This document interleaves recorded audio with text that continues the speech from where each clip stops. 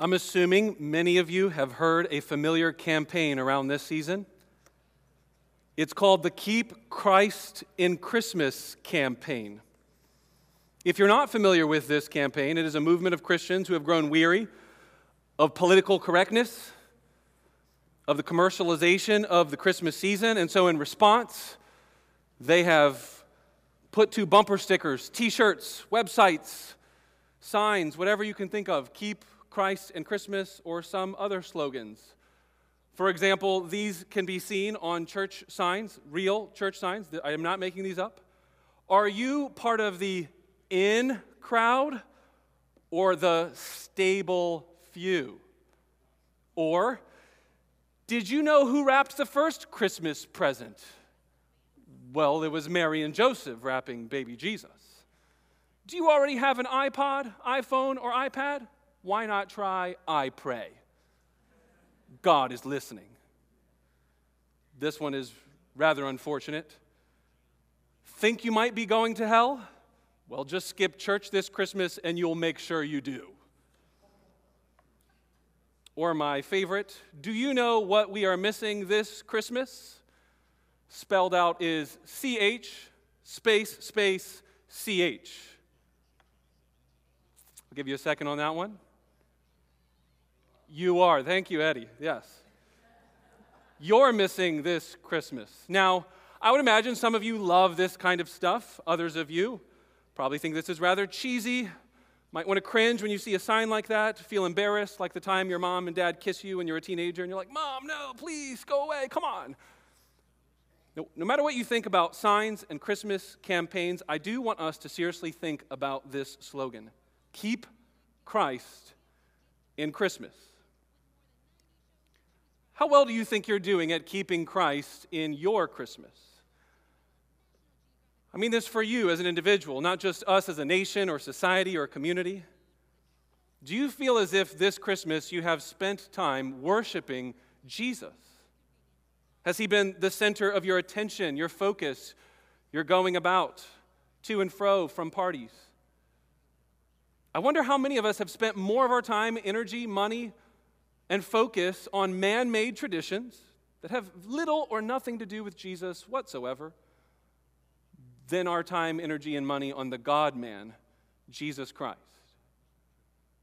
What if today and tomorrow we decided on Christmas Eve and Christmas Day that this particular group of Christians in the room would stop pointing our fingers out at everyone else outside of the church with our signs, our t-shirts, our bumper stickers, and instead pointed our fingers, no, not at ourselves, but to him? I'm fully convinced that there is a spiritual battle going on in the world that you cannot see. It is for your mind, your attention. And even this very morning, I believe that the evil one would be happy for many of us in this room, if not all of us, to instead of thinking about Jesus, think about just anything else, especially yourself. So as we turn our Bibles to Matthew chapter 2, this can be found on page 807 in the black Bibles in front of you. As we turn our Bibles to Matthew chapter 2 and read verses 1 through 12, I want to show you that it is very easy for Christians to keep Christ not just out of Christmas, but to keep Christ out of the very story of Christmas in the Bible. Matthew chapter 2, follow along as I read verses 1 through 12. Now after Jesus was born in Bethlehem of Judea in the days of Herod the king, behold, wise men from the east came to Jerusalem, saying, Where is he who has been born King of the Jews? For we saw his star when it rose and have come to worship him. When Herod the king heard this, he was troubled, and all Jerusalem with him. And assembling all the chief priests and scribes of the people, he inquired of them where the Christ was to be born. They told him, In Bethlehem of Judea. For so it is written by the prophet, And you, O Bethlehem, in the land of Judah, are by no means least among the rulers of Judah, for from you shall come a ruler, who will shepherd my people Israel. Then Herod summoned the wise men secretly and ascertained from them what time the star had appeared. And he sent to them he sent them to Bethlehem, saying, "Go and search diligently for the child. And when you have found him, bring me word, that I too may come and worship him." After listening to the king, they went on their way, and behold, the star that they had seen when it rose went before them until it came to rest over the place where the child was. When they saw the star, they rejoiced exceedingly with great joy. And going into the house, they saw the child with Mary, his mother, and they fell down and worshipped him. And opening their treasures, they offered him gifts, gold and frankincense and myrrh. And being warned in a dream not to return to Herod, they departed to their own country by another way. Do you know what Christians want to talk about after reading this passage? I've spent my entire week reading books, listening to sermons, and hearing Christians talk about this passage of Scripture. And can you guess what Christians want to talk about when they read this passage? It's not Jesus. It's not Jesus. How sad it is to think about how many Christians are trying to cry out to the world, "Keep Christ in Christmas." But we can't even keep Christ in the very story of Christmas itself. At one point, I had to just stop studying and reading and listening and just say, "Guys, what is going on? Why all of the fascination about the star? What is this star? Was it Halley's Comet at 11 BC, or was it the comet in 5 BC recorded by Koreans and Chinese historians? It could have been maybe a supernova. Those happen every 400 or 500 years. The last one was around 1600, so if you keep going back, maybe it was a supernova. Other people think it was a convergence of Jupiter, Saturn, and the constellation Pisces. Jupiter is, of course, standing for divinity. Saturn represents the Jews. The constellation Pisces is a Palestinian constellation. And that happened on May 27th, 7 BC. Oh, that could match, especially for those of you that are thinking, "Well, I thought Jesus was born at 0 AD. Well, that didn't exist. It's 1 AD if you're thinking, and that timetable is way off. King Herod was the time of Jesus' birth, and he was alive. King Herod died around 4 BC, so Jesus had to have been born maybe 4, 6 BC. And on we could go. Oh my gosh, are you getting my drift here? Honestly, this sounds like a possible solution. Maybe stars did come together. Maybe planets Jupiter and Saturn does make sense. But how in the world does that show you where to walk to over a house? In verse 9, did you all see that in verse 9? The star led them and rested over the place where the child was. And then all of these people are like, "Well, we've got to start all over with our plans. What could it be then?" Well, maybe it was an angel. You see, the Greek word star is sometimes used in Revelation and Daniel and Job to refer to angels. So it could have just been an angel the whole time. And there's lots of angels all over Christmas time. And then furthermore, it could have been maybe just a glowing presence of the Shekinah glory of God, because Shekinah means God dwells with us. And maybe God's just leading like the people of Israel. And on and on and on it goes. People want to talk about anything on this passage other than Jesus. And then after you're done talking about the star, what do you talk about then next? Who are these magi characters? Well, they could be named Balthasar, Melchior, and Gaspar. But do we really know if there were three? There were 3 gifts. It doesn't say how many there were. Well, maybe there was 3,000 of them. It could have been a whole tribe or people group. Were they astrologers, magicians, sorcerers? Were they from Persia, Babylonia? Oh my, it goes on and on and on. Are you feeling it, friends? This is what Christians want to talk about when they read this passage. So I just quickly overviewed all of them for you, so that way we can get that out of our system. My hope is that as you all leave and you greet me, Merry Christmas, none of you are like, "Well, you forgot an idea." Oh, well, here's my theory of how it happened. This is not the point. That is not why this text is here with us. It is so easy for anyone, especially Christians, to take Christ out of Christmas. Maybe we're not so much different than those materialistic, politically correct, worldly people around us. So with the time remaining in this service, I'd like us to gaze at Jesus. In this crazy, busy hustle and bustle of a life and a holiday, my gift to you is an invitation to come and bow and come. Let us adore him. My hope and prayer is that you will see him like you've never seen him before, that you will gaze and savor our Savior and be further in awe. No matter what your questions are about the Magi or the star, we know this story was meant to point us to Christ. So remember, when reading the Bible, the plain thing is normally the main thing. The plain thing, the simple truths, are often the things we should be taking away from Scripture. The Bible is often a strange and confusing, and I would admit, difficult book to read. But the main point of this story is so plain, it is so simple, it is so easy, my friends. I'm just so sad that too many people assume it and spend all their time on anything but it. So, what is the main point of this text? What do you think it is? Why did Matthew include this story? You need to realize that, as we talked about last week, these are not biographies that are trying to be thorough. These are theological treatments telling the end of Israel's story, and they're selective because of the story they're trying to tell. Not of the whole life and birth and teenage years and ups and downs of Jesus. This story is here for a reason. Do you know why? It is to declare that Jesus Christ is King. Oh, yeah, that does sound quite simple and plain and unassuming. I've heard that before. Phil, didn't you preach that like 2-3 weeks ago in the genealogy? Jesus Christ is King. He hasn't got off that point, my friends. He's still telling you Christ is the King. So here's our outline for the rest of this message.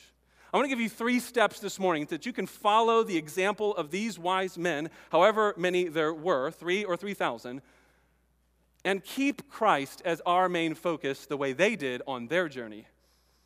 It seems to me, as I look at these wise men, they, number 1, knew that Jesus was the true King of the Jews. Number 2, they saw Jesus from the Scriptures.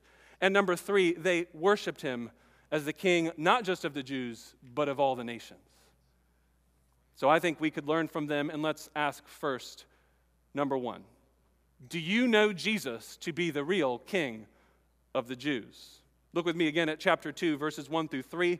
This is the main idea, not only of this text, but especially these first few passages. After Jesus was born in Bethlehem of Judea in the days of Herod the king, behold, wise men from the east came to Jerusalem, saying, "Where is he who has been born King of the Jews?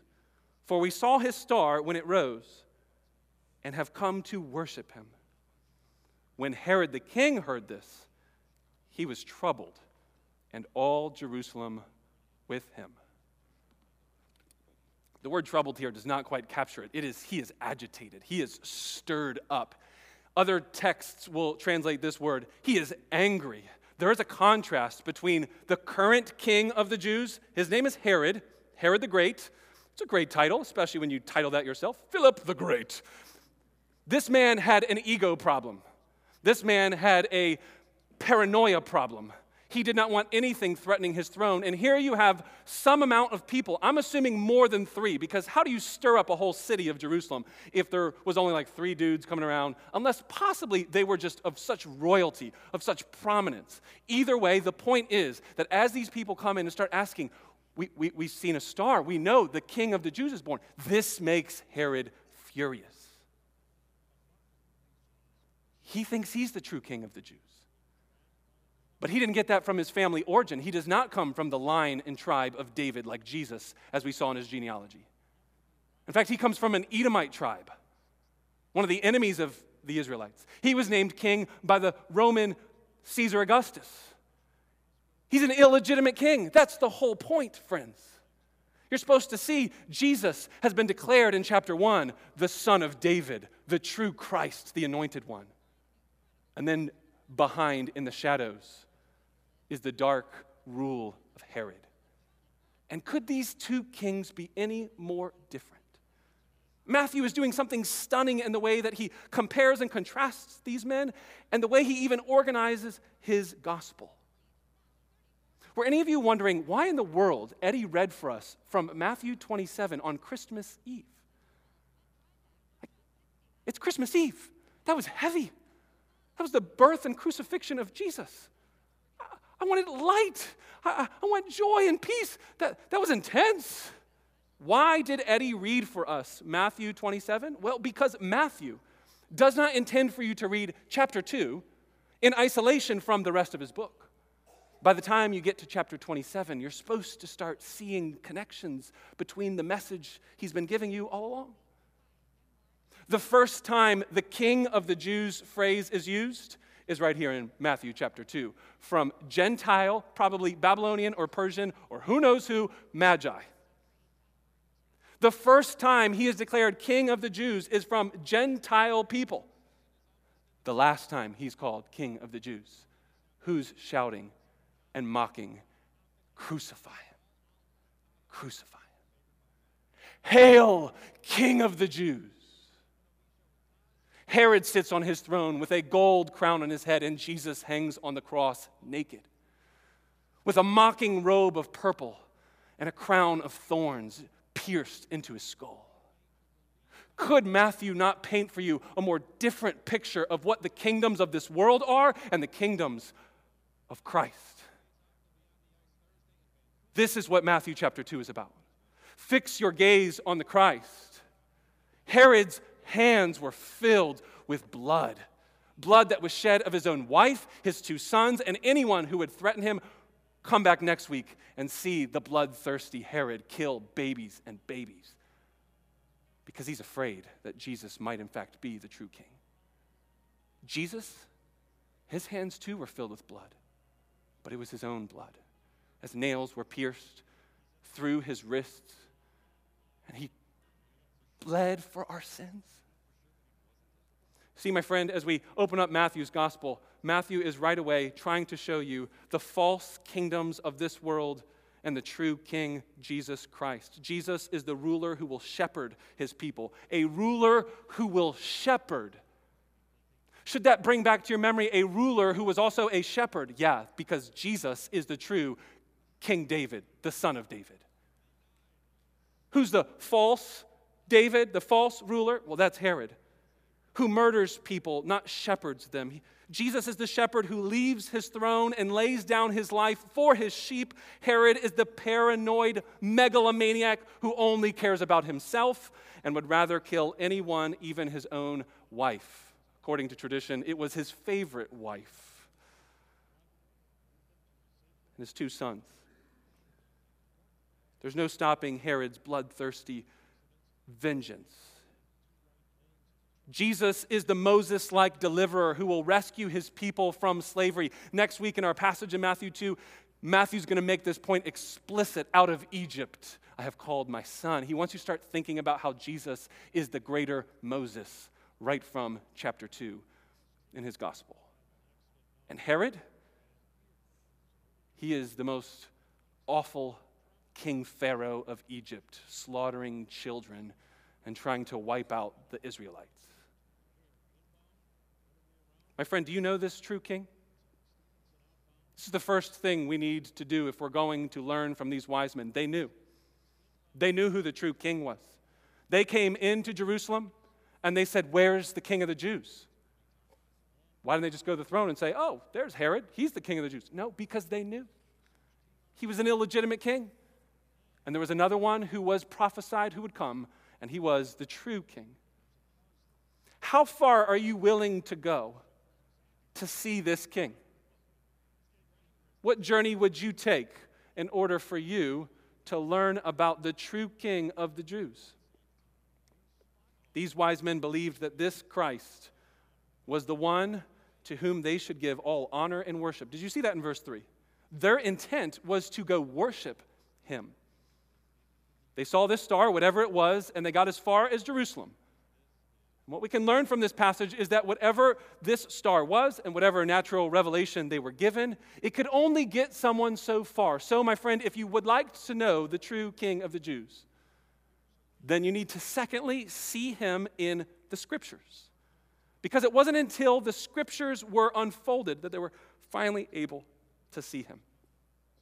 That brings me to my second question. Can you see Jesus in the Scriptures? Let's look at verses 4 through 6 again and notice this quite clearly. With all of Jerusalem stirred up with them probably scared about Herod and his anger because he was troubled. Well, then that means trouble for all of Jerusalem. Verse 4. Herod then assembled all the chief priests and scribes of the people. He inquired of them where the Christ was to be born, and they told him, in Bethlehem of Judea. For it was written by the prophet, and you, O Bethlehem, in the land of Judah, are by no means least among the rulers of Judah, for from you shall come a ruler who will shepherd my people Israel. The first people to bow down and worship and pay honor to Jesus, the true King, are Gentiles from the east. The Jewish scribes and priests who knew the scriptures frontwards and backwards were not looking for Jesus. They seem to be portrayed as indifferent at best. How did chapter 1 end? Chapter 1. Verse 21, she will bear a son, and you shall call his name Jesus, for he will save his people from their sins. All this took place to fulfill what the Lord had spoken by the prophet. Behold, the virgin shall conceive and bear a son, and they shall call his name Emmanuel, which means God with us. Jewish scribes and priests know their Bibles better than you and I know our Bibles. These men memorized the whole Torah. Like all of it, memorized. We have maybe a few coffee cup verses that we've got memorized. Like, could you imagine memorizing an entire book of the Bible and then a second and then a third and then how about 5 or plus books memorized? These men knew the scriptures. The problem wasn't that they knew the scriptures too little. It was that they saw Jesus as too little in the scriptures. Later on in Jesus' ministry, John's going to tell these same sort of scribes and priests, your problem is not your knowledge of the scriptures. Your problem is that you don't see me in them. You search them in vain. Friend, if we're going to be like these wise men, we need to hear the scriptures as they're portrayed to us, and then we need to go see Jesus. This is exactly what they do. They hear that the scriptures prophesied that Jesus would be in Bethlehem. And what do? They say, let's go to Bethlehem, guys. Let's go see Jesus. But isn't it funny? They're the only ones who go. Now, Herod has ulterior motives. He doesn't go. But how come these Jewish priests, these Jewish scribes, they don't say, oh my goodness, he's here. There's a star. There's Gentiles coming. There's a prophecy even in the book of Isaiah that said there would be people who are Gentile leaders and rulers. In fact, it uses the word king. There'll be kings, which is why a lot of times people say, we 3 kings of Orient are. That's where that song comes from, because there's a prophecy that said there'd be kings coming, and they would bring gold and frankincense to the king of Israel. And here you have these wise men, possibly kings, coming into Jerusalem with gold and frankincense. How is it not clicking in their heads? How are they not falling down and bowing down? Jesus is the one who came to save them, their people, from their sins, but their people do not want this Jesus. The reason he ends the way he does in chapter 1 by saying Jesus will be the one who will save his people from their sins is because these people do not want to be saved from their sins. So in chapter 2, the very next story that he's going to share is not Jewish people bowing down before Jesus, but Gentile people bowing down before Jesus. Gentile people hearing the scriptures read and saying, let's go see Jesus. There are so many prophecies. Numbers chapter 24 is another one. A star will rise out of Israel and a scepter out of Judah. Do you remember that one? Well, if you had the Old Testament memorized, you would have. Most of you probably should remember that one. That was the one out of a donkey's mouth. Do you remember Balaam and that story? You go read Numbers chapter 24 and you will hear that Balaam started prophesying over and speaking these words, a star will rise out of Israel. Genesis chapter 40 talks about another star that will come. I think one of the big problems with this text is that we're so focused on the star in the sky and not the star that is Jesus Christ, the one who comes to fulfill these words. The Jewish scribes and priests are not bowing down, and I wonder for how many of us this is true of us. How many Christians know the Bible frontwards and backwards, can quote verses? How many of them have all kinds of Bible facts in their head, but do not see Jesus, do not worship Jesus in their scriptures? As a church, one of my main hopes and prayers is that we, as a community of people, will train and equip and sharpen one another with not just our knowledge of the Bible, but our appreciation of the Christ that is revealed in the Bible. I don't want you to just get more download facts and information. I want you to sit before the Bible morning after morning and day after day in Bible studies and in community groups and activities and events. I don't want you to come and learn from the texts in Matthew's gospel as we go through it and say, oh, let me gather some more Bible knowledge. No, what we want is to all have the approach of falling at our faces before this great King and letting our whole lives be shaped around it. We have so much knowledge, my friend. We are not in need of more history, more facts, more figures. Those things are great tools for us to better understand the Bible. But then in of themselves, do you realize the day and age that we live in all of your phones, your pockets right now, on your phones, you've probably got more resources than all of the people that have lived before us combined. You don't need more head knowledge. That puffs a man up. What we need is the humility to bow before our Savior and Christ. My friend, is this your vision for this church? Do you come week after week on Sunday mornings just to learn more about the Bible? Or to see the Jesus in the Bible? My hope and prayer for us today and tomorrow, whatever your traditions are, is that some of you, you'll pause in your Christmas traditions, maybe before you open presents or something, and read the Bible together. See Jesus in it. Point out the glories of Jesus and his coming down to the earth. Better yet, if some of you have families with young children, I'd encourage you to have your children read the Bible. Start training them young and early. We've covenanted together that we would raise our children in the fear and admonition of the Lord together to teach them and equip them. Don't just teach to them and speak to them. Have them learn to read the Bible in your family settings on a regular basis. Start that maybe this Christmas. We need to learn how to see the presence of God in our everyday lives by seeing Jesus all over the Bible. This is where the direction is going for these wise men. And if you're still a wise man or woman, you'll see Jesus as well. That's question number 2. Question number 3. Do you worship the King, not just of the Jews, but the one of all nations? We see this in verses 7 through 12.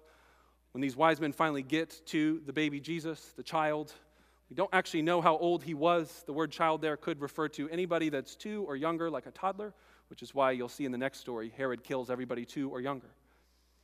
But look at verses 7 and following. Herod summoned the wise men secretly and ascertained from them what time the star had appeared. And then he sent them to Bethlehem, saying, "Go and search diligently for the child.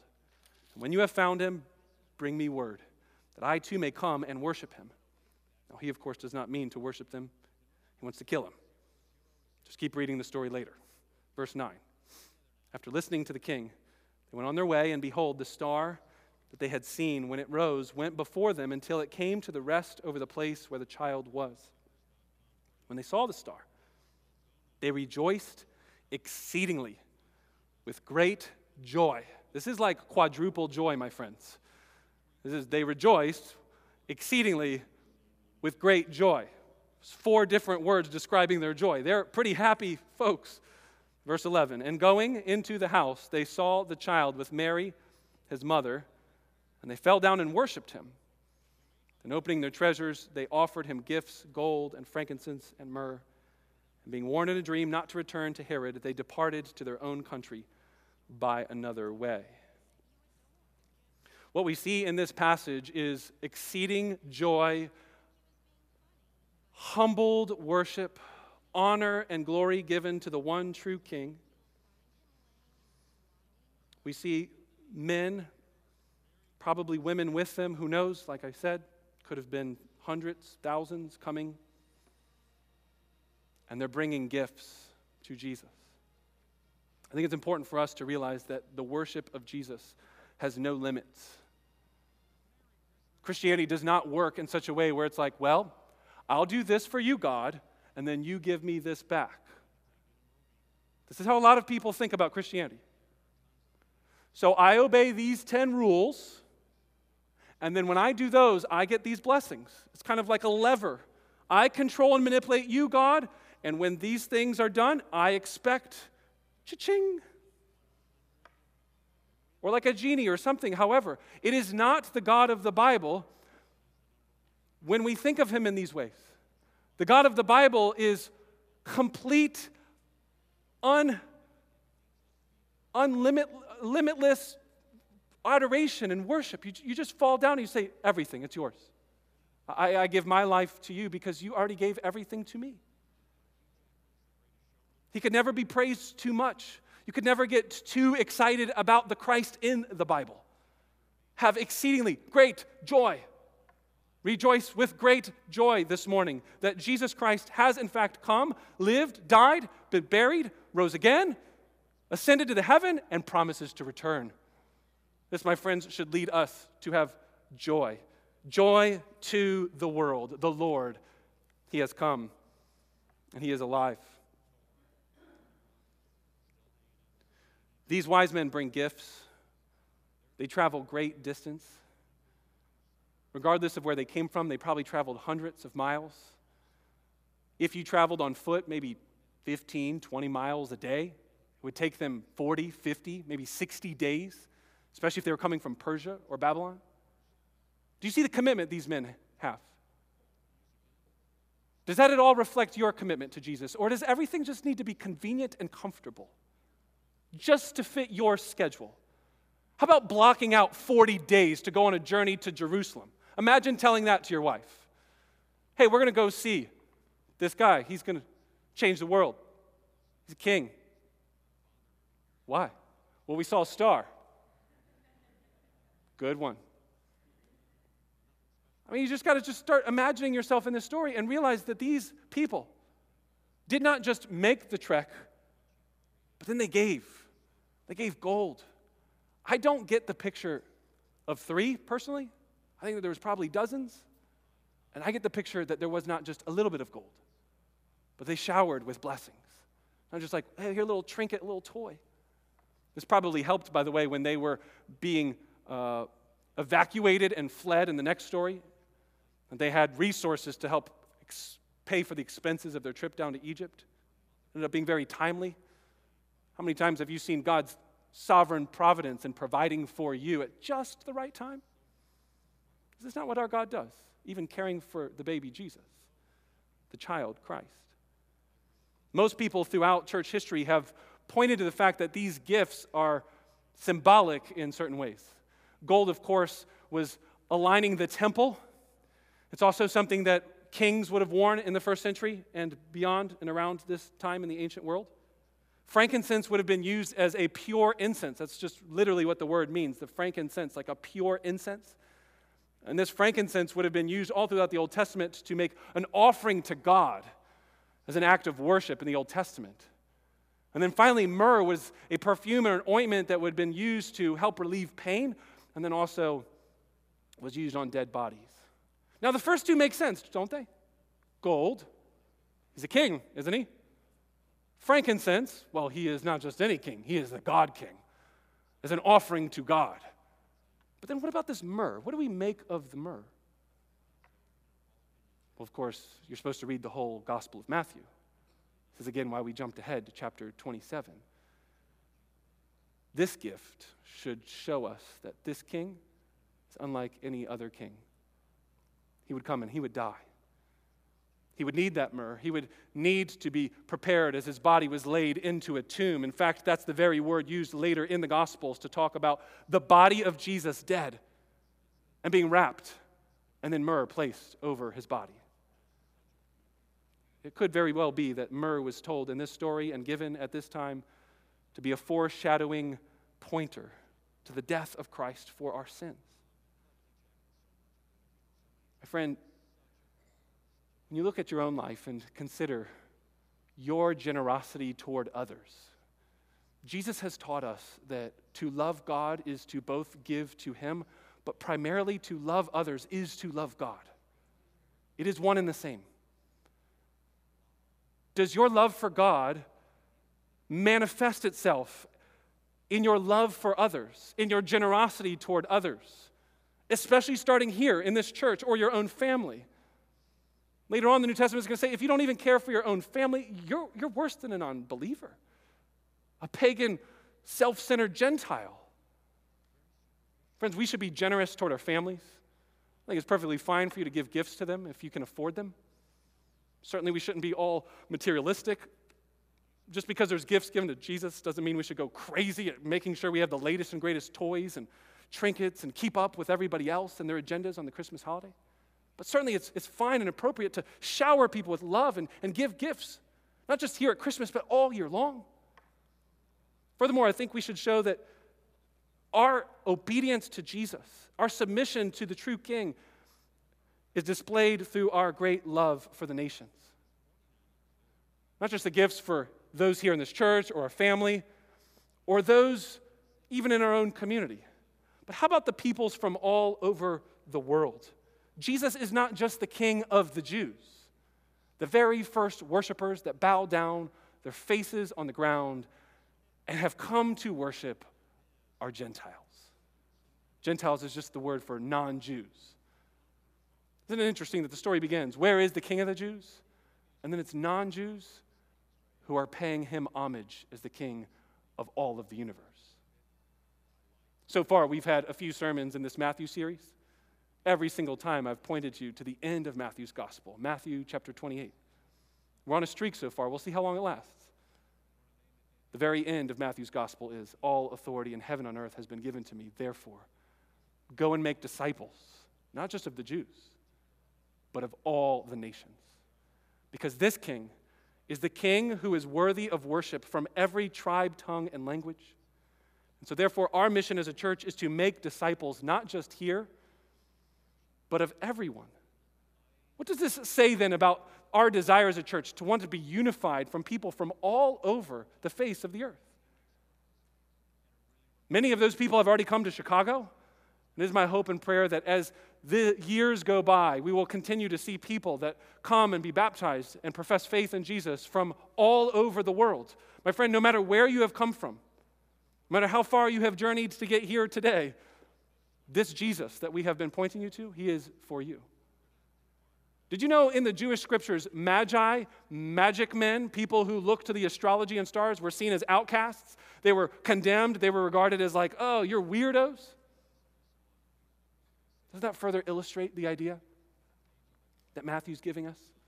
This Jesus is for all, sinner and saint, black and white, poor and rich, old and young. Friends, the very first thing we have covenanted together as a church is that we would eagerly work together for the unity of God's Spirit and the bond of peace.